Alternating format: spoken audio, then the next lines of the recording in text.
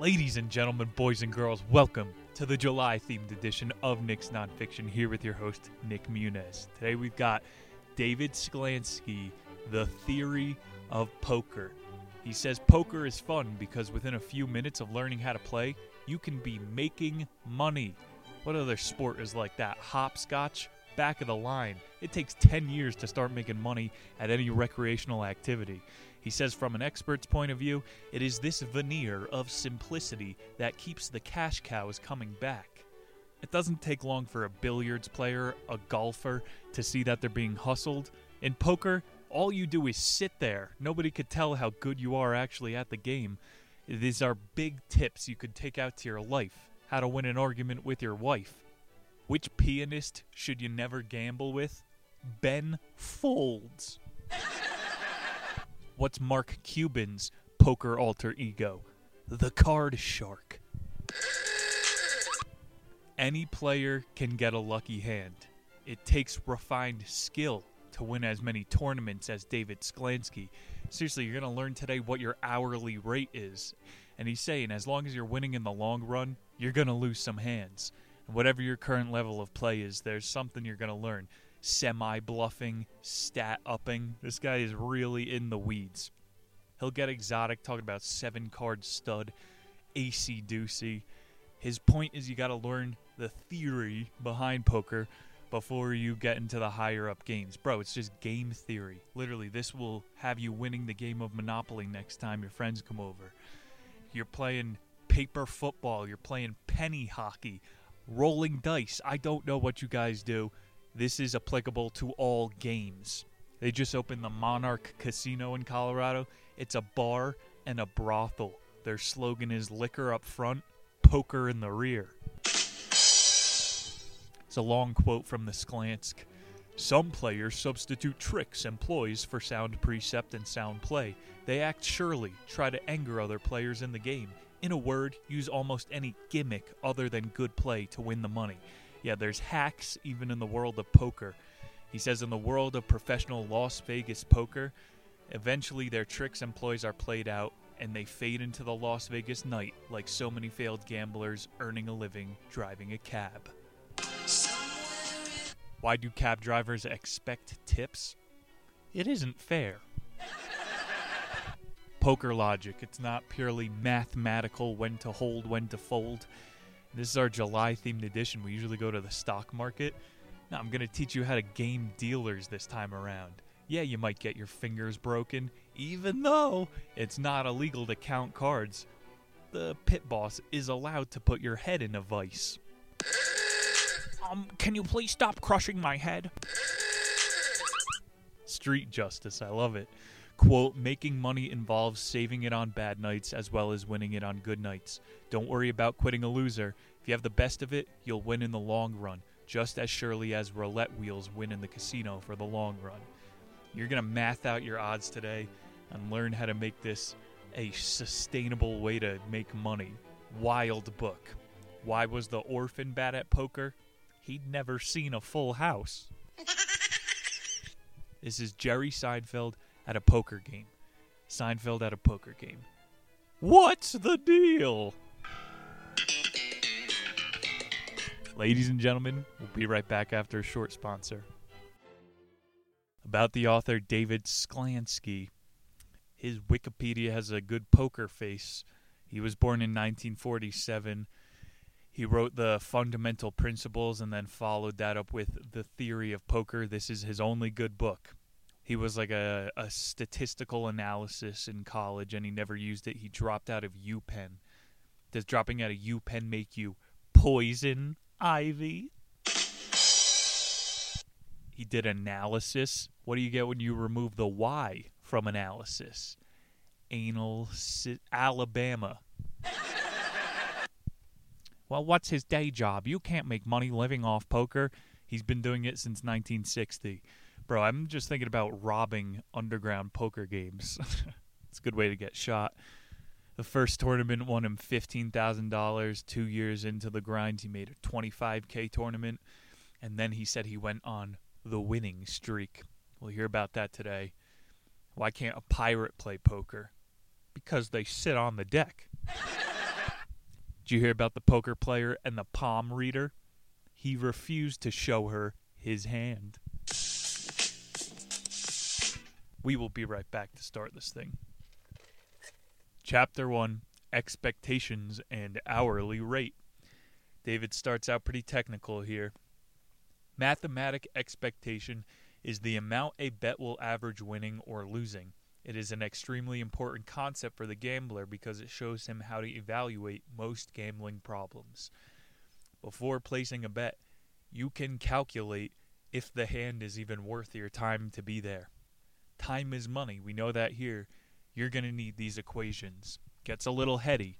He says, you and a friend are betting $1, even money on a coin flip. Every time it comes up heads, you win. Each time tails, you lose. The odds of it coming up heads are 1 to 1, and you're betting $1 to $1. So your mathematical expectation is 0. You cannot expect to win. It's a true 50-50. Mathematically, you might be ahead when you're at coin flip number 10, but by coin flip number 200, it evens out. It's about being able to zoom out and see what your hourly rate is, and that's kind of what expectation is. So that's all urban myth that, well, the heads side of the coin is actually heavier due to the engraving, making it come up tails. Shut up. You have to zoom out to actually try to get smart sometimes instead of hyper-focusing. I have a theory, people, just from reading all these books, and we have to break up these examples because that was already fucking confusing. It's a coin flip, people. Keep up. Neuroscientists, they think that brains are random number generators in reverse. So for me, I quantify this as your brain is like a calculator, bro. It knows odds before it happens. You have that feeling inside of you, your subconscious. Your brain is smarter than just the analytical zoom in part.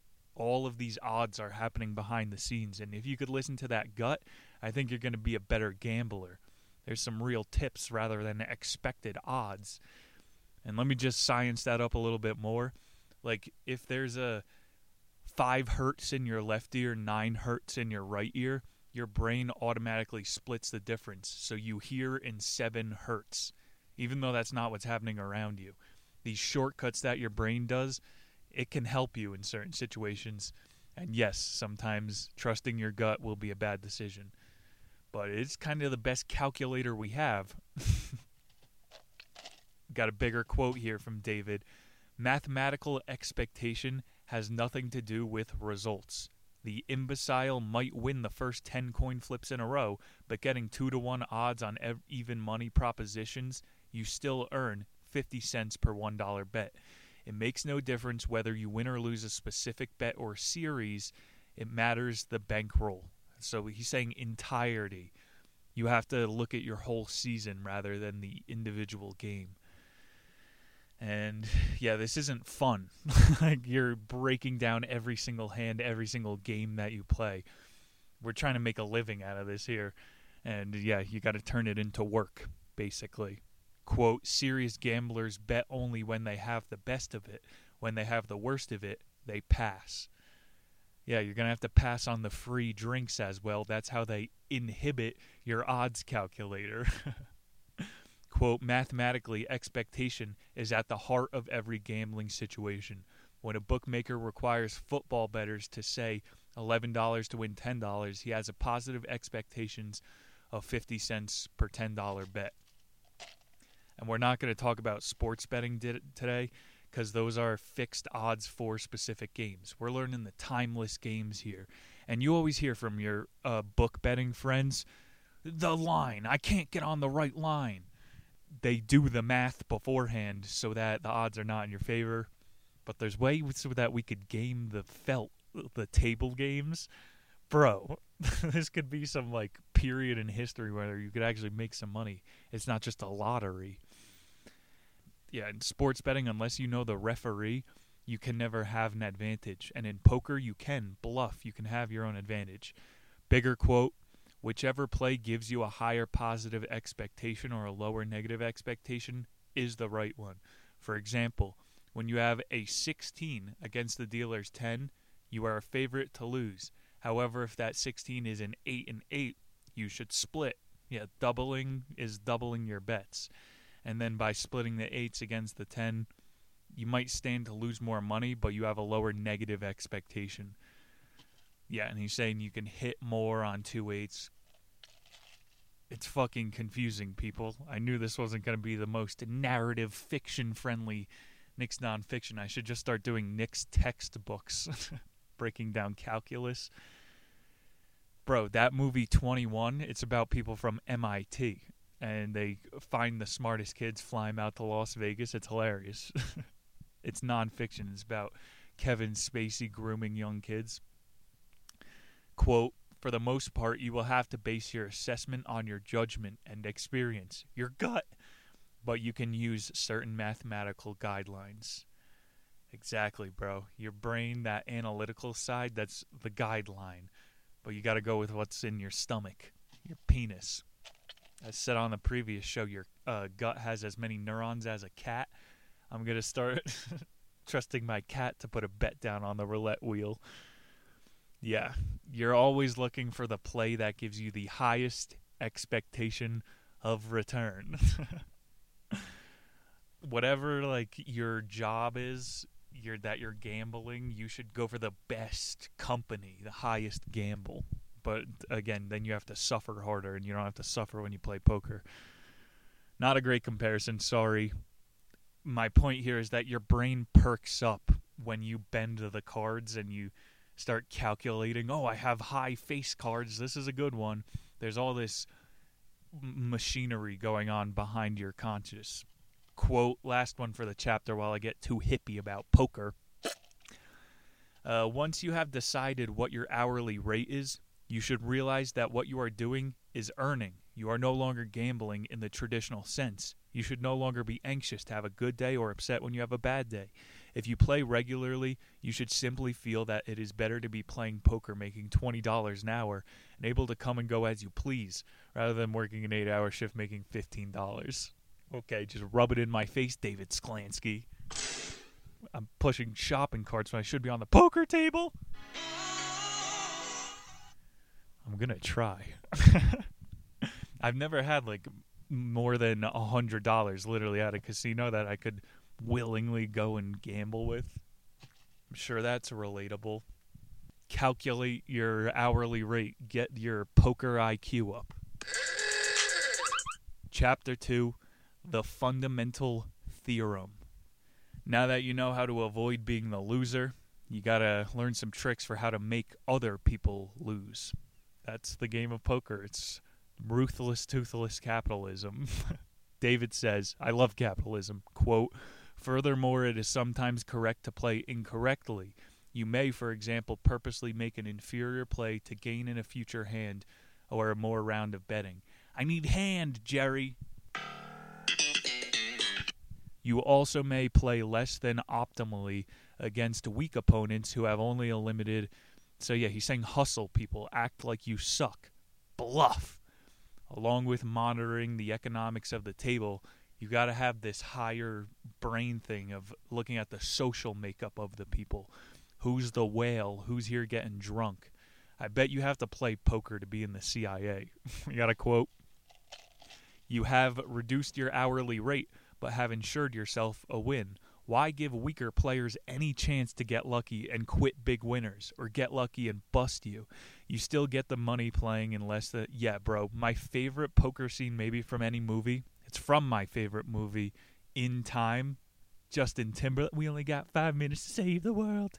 He's playing poker against a billionaire, and you have to bet with how much time you have in your life.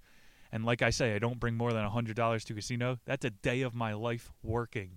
I'm not going to gamble away days of my life. But in this movie, it's how JT becomes a millionaire. You got to gamble it at some point. And the guy tries to wipe him off the table with one round. That's what you have to do with these little underlings. Don't let them have fun at your table. Seriously, get ruthless. Crush the fucking competition at the table. And go watch In Time. It's very stoic. I could go so fucking occult on this book. The dealer is the Federal Reserve. Bro, all of this is fundamental theorem. It's some heavy book shit. I didn't think it was going to all come together on a poker book. Nick's textbooks, I'm telling you, it's coming.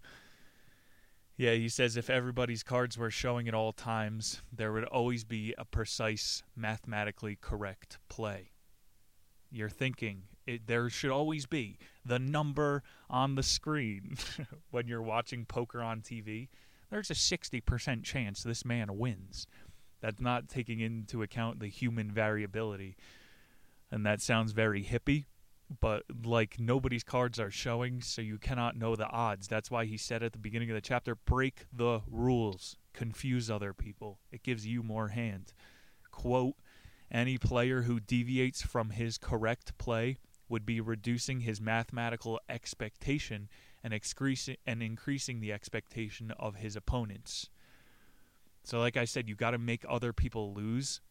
You got to get in other people's heads to get hand. And this is what bitches do in marriages. They try to get in your head and mess with sex, the most valuable thing, to gain a little bit of hand in the marriage.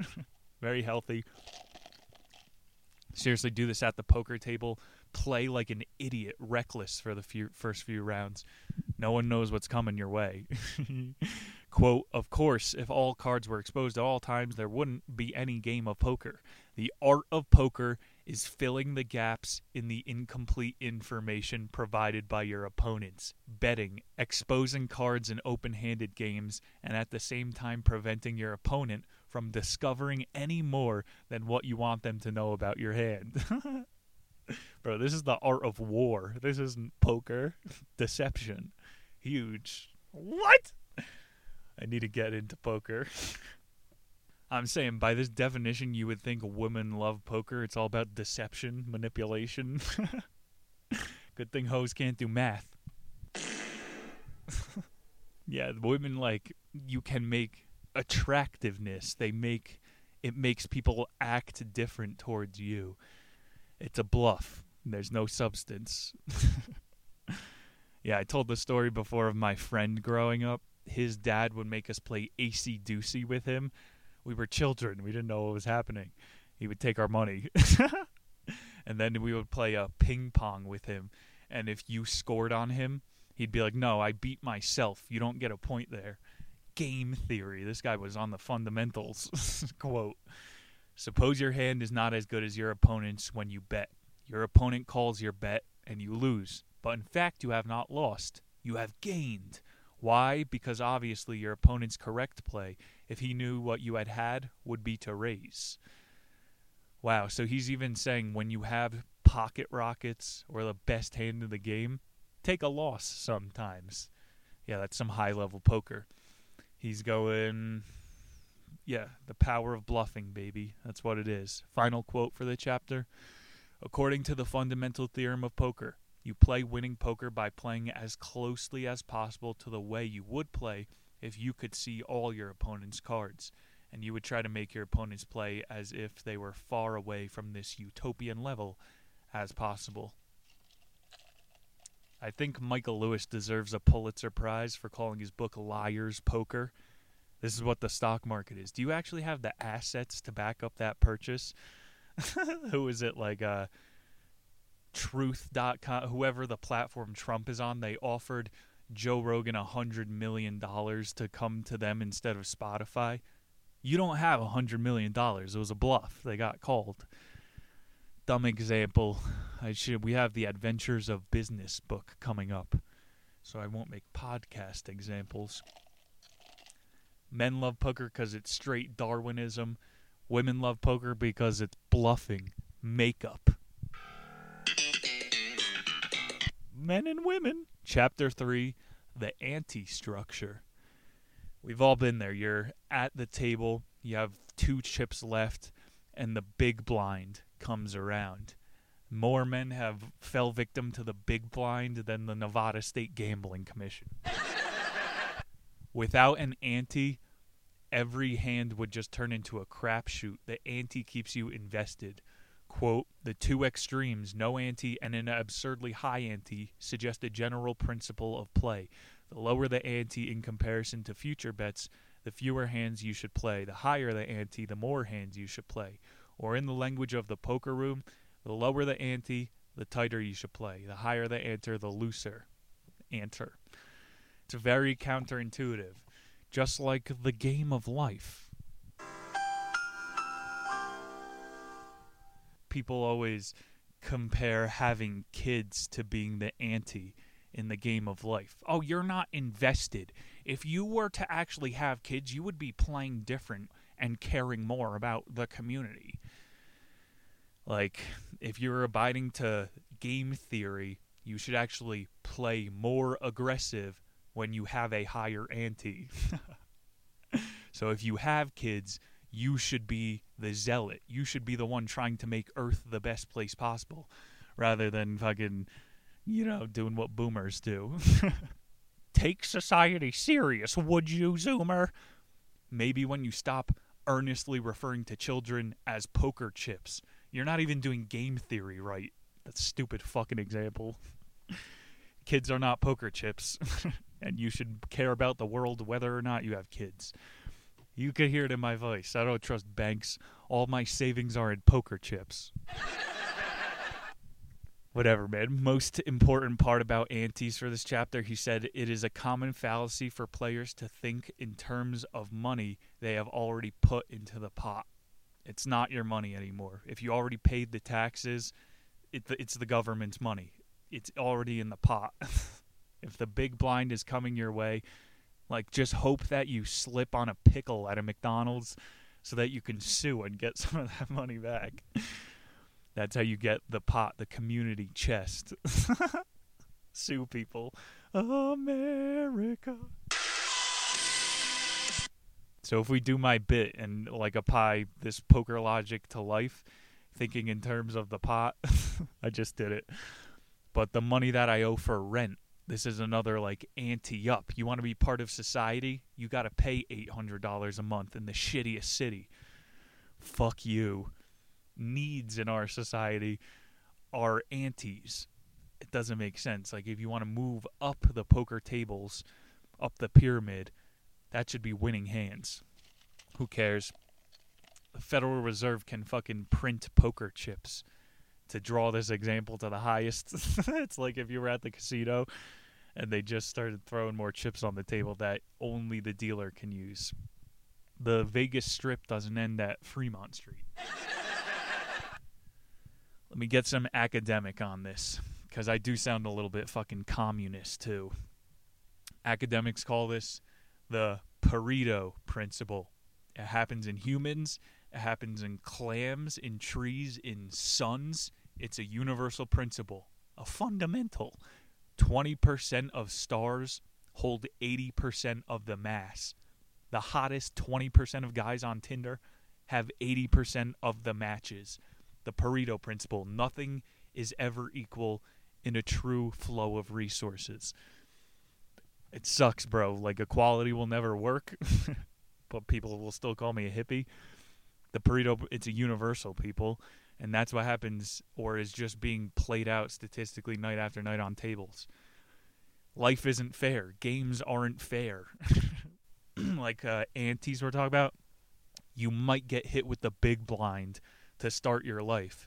And I think the only thing that matters is grabbing the right seat at the right table at the right time. Literally. Your own mountain is your mountain. You got to deal with your blind and your ante up. And then make your way to the right table. Have we done enough outside comparisons yet? Am I going to compare this to me gambling my life with fucking media? Bro. It is kind of scientific. What did Lenny Bruce say? Crowds have intelligence. I'll have that real quote in his book.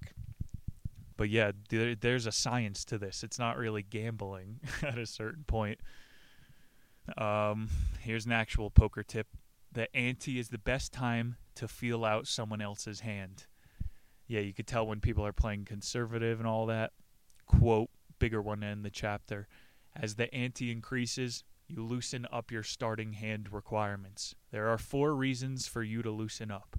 First, you are getting better pot odds. Second, it costs too much money in antes to wait for big hands. Third, your opponents are playing weaker hands, And finally, when you play too tight against observant opponents, they will give you no action when you do get a bigger hand. Woo! When you have a smarter audience, you have to give them more action. Otherwise, they're not going to play into any of your hands. Dude, this is some high-level shit. I go hard on the felt. What happens when black people get into poker? They're going to put spinners on their chips.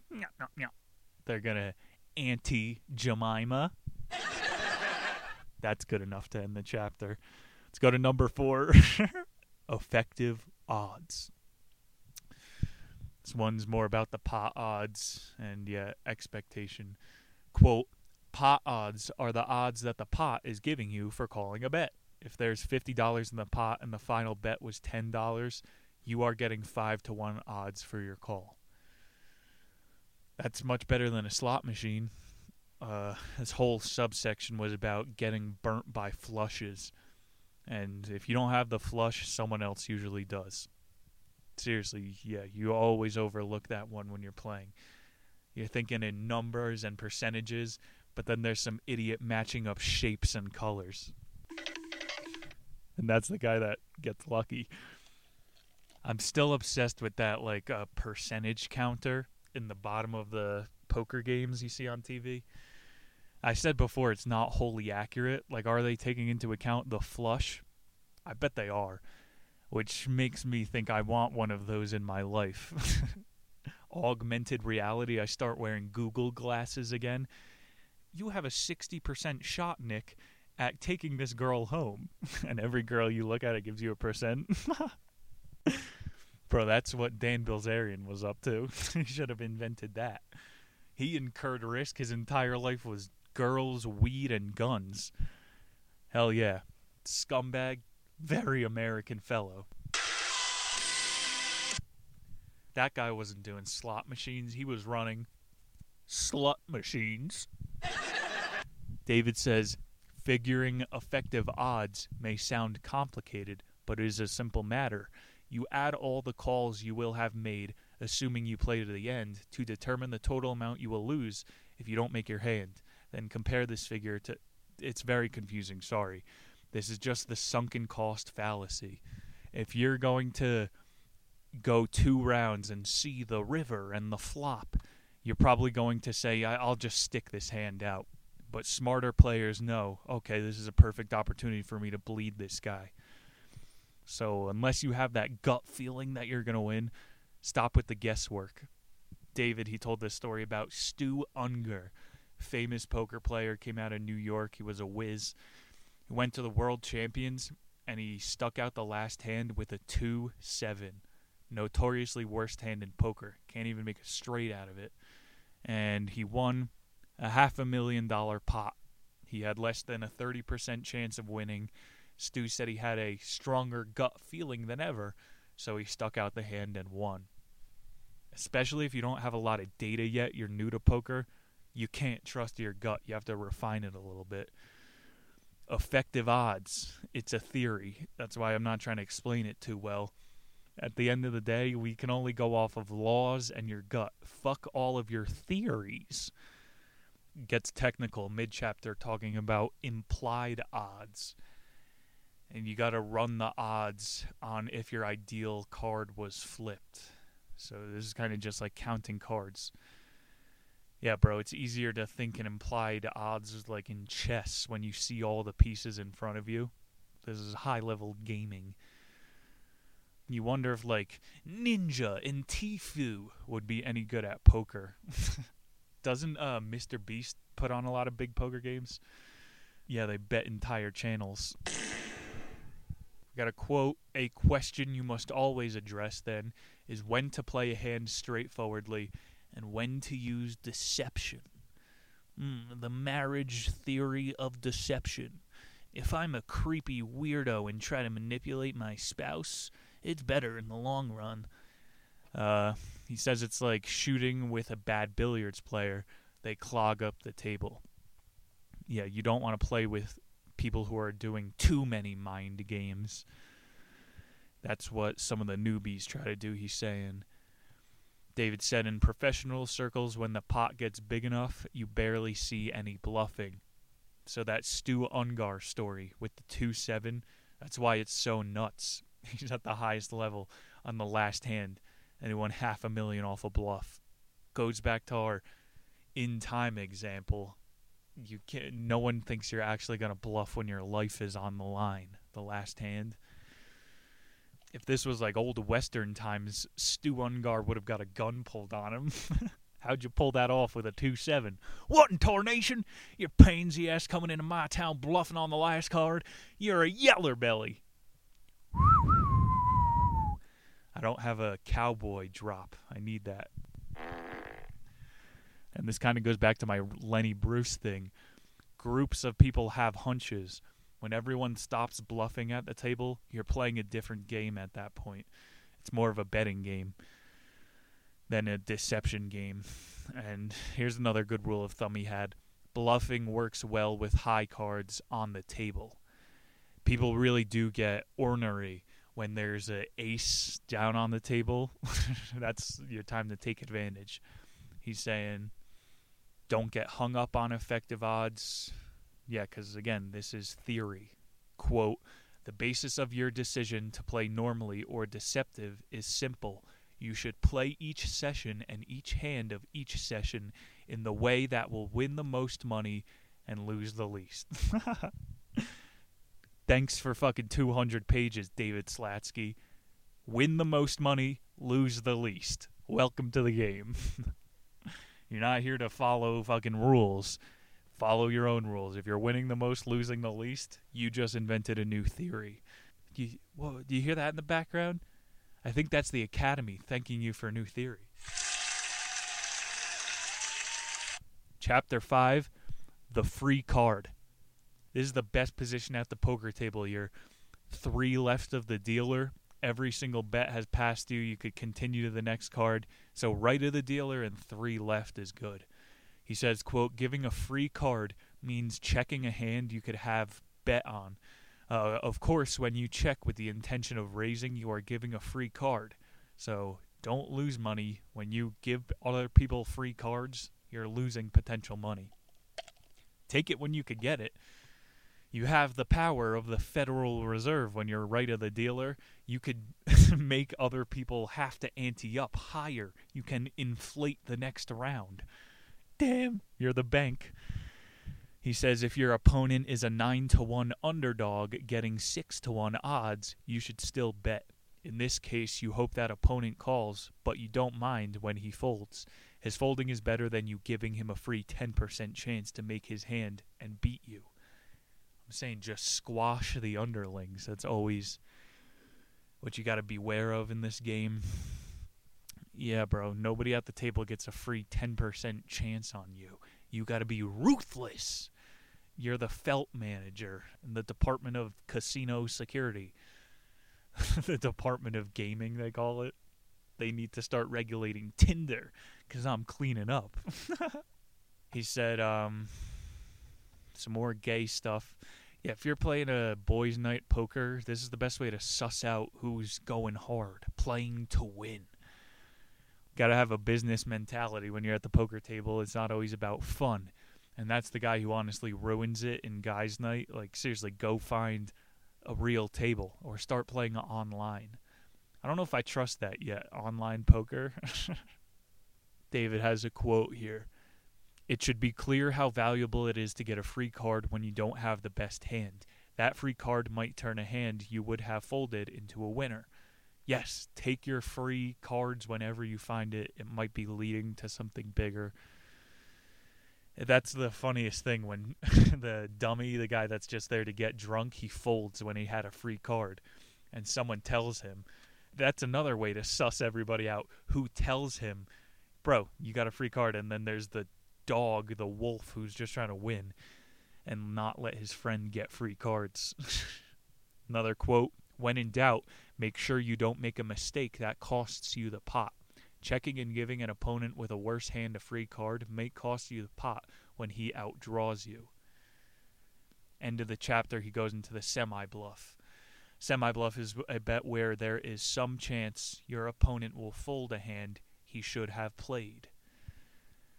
So play unethically. Don't tell people when they have free cards. Shine a mirror in someone's eyes. Normally that would work, except for poker players wear sunglasses. I'm going to go to a poker game and wear black smudges underneath my eyes. What? It's a deception. You guys can't see my eyes. He said the semi-bluff works best in amateur stud games because there's so many cards that people get lost. Every time a card is flipped, the exponential odds get multiplied by like 1,000,000. So pay attention in early game. That's your best time to get a read. Semi-bluff. This has so much joke opportunity. When you're dealing with the devil. Johann Faust. That guy should have semi-bluffed the devil. Highbrow literary Nixon fiction. What was that song where the kid gambled his soul to sing off with the devil? Weren't Satanists upset when some kid on a fiddle stepped all over their guy? Didn't the devil create rock and roll? He fucking lost to a fiddler. Enough of that. Chapter 6, this one's the second last, raising. He says, remember the point of poker is to make your opponent play differently than he if had knew what you were holding. Quote, anytime you raise for whatever specific tactical reason, you are doing so to avoid making a mistake yourself, according to the fundamental theorem, and to cause your opponents to make mistakes. Mistakes can be weapons. Even raising when you don't have a good hand, that's a mistake, right? Well, you're finding out who's stingy. It's just a way to get more information. More helpful information. We'll make this one shorter, second to last. He says, quote, when you raise to get people out, what you are already doing is raising to cut down their odds. In fact, you may sometimes cut their odds so severely that you hope they will call rather than fold after you raise. Shut up, dude.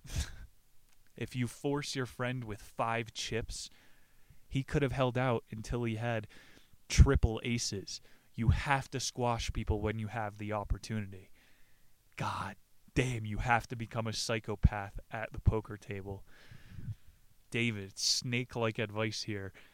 He says if you suspect the person to your right will be driven out, raise the hand. It's going to have to go around to everybody. Yeah, be a dick. This is like higher than a semi-bluff. It's being a dick. He called it trick play. It must be fucking annoying to be someone at the table who's doing trick play. He doesn't know what's in your hand. He doesn't care. He's just putting chaos into the table. Love it.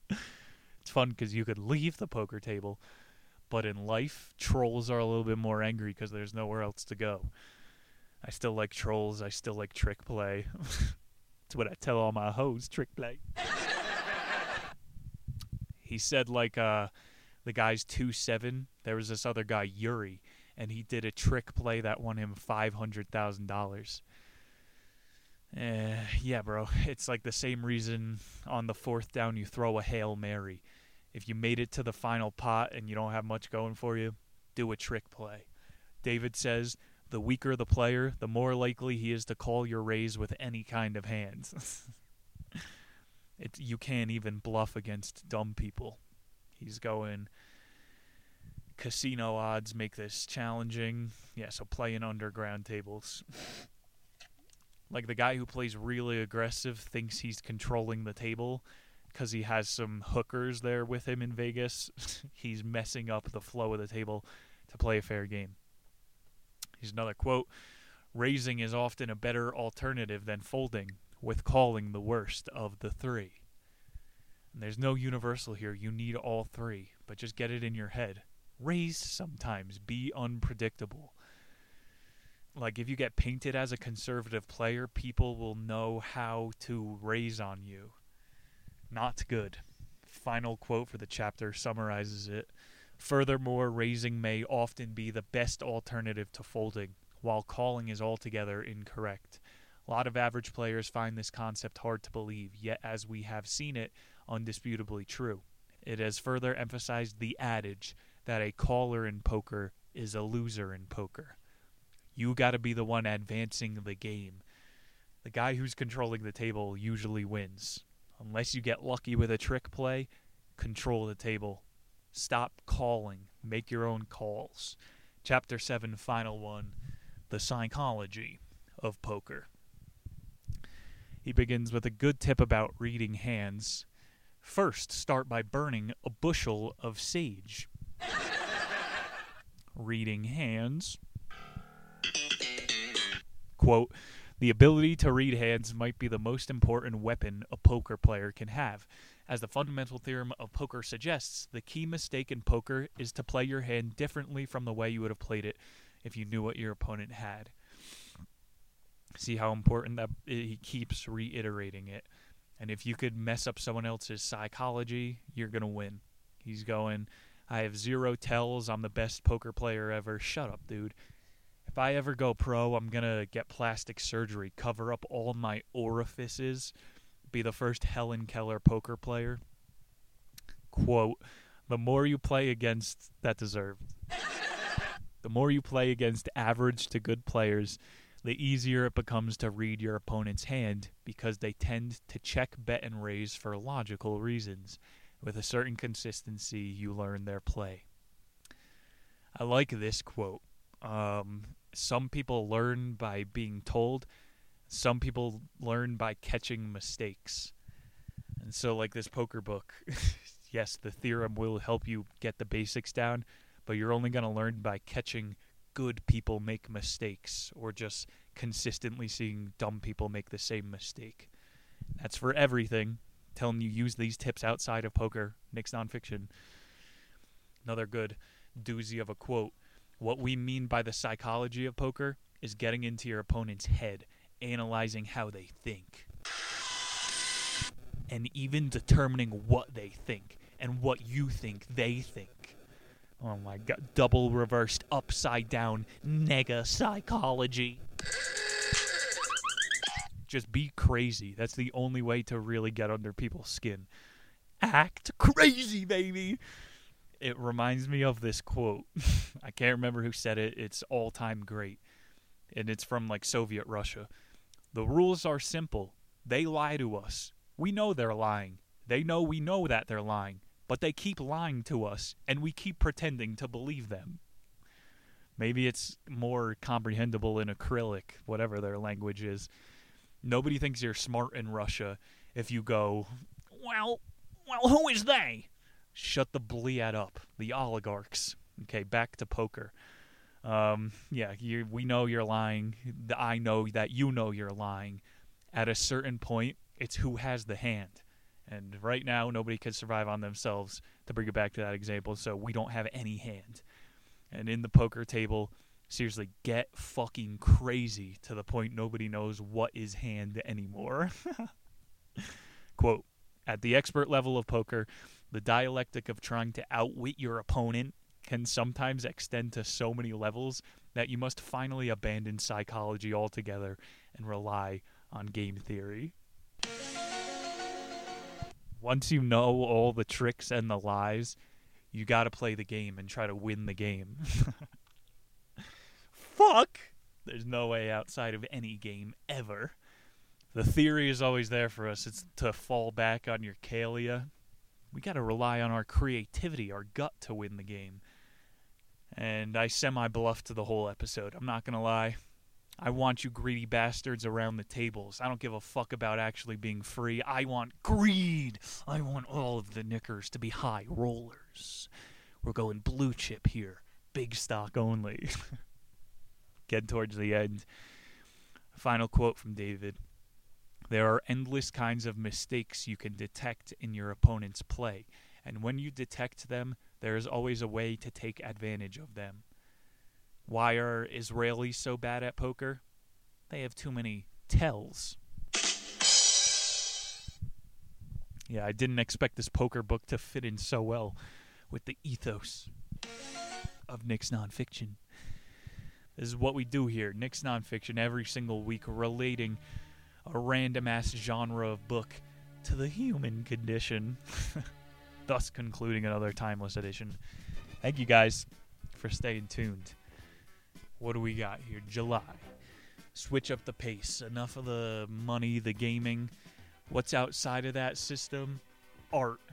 Ladies and gentlemen, we will present The Secret Life of Salvador Dali.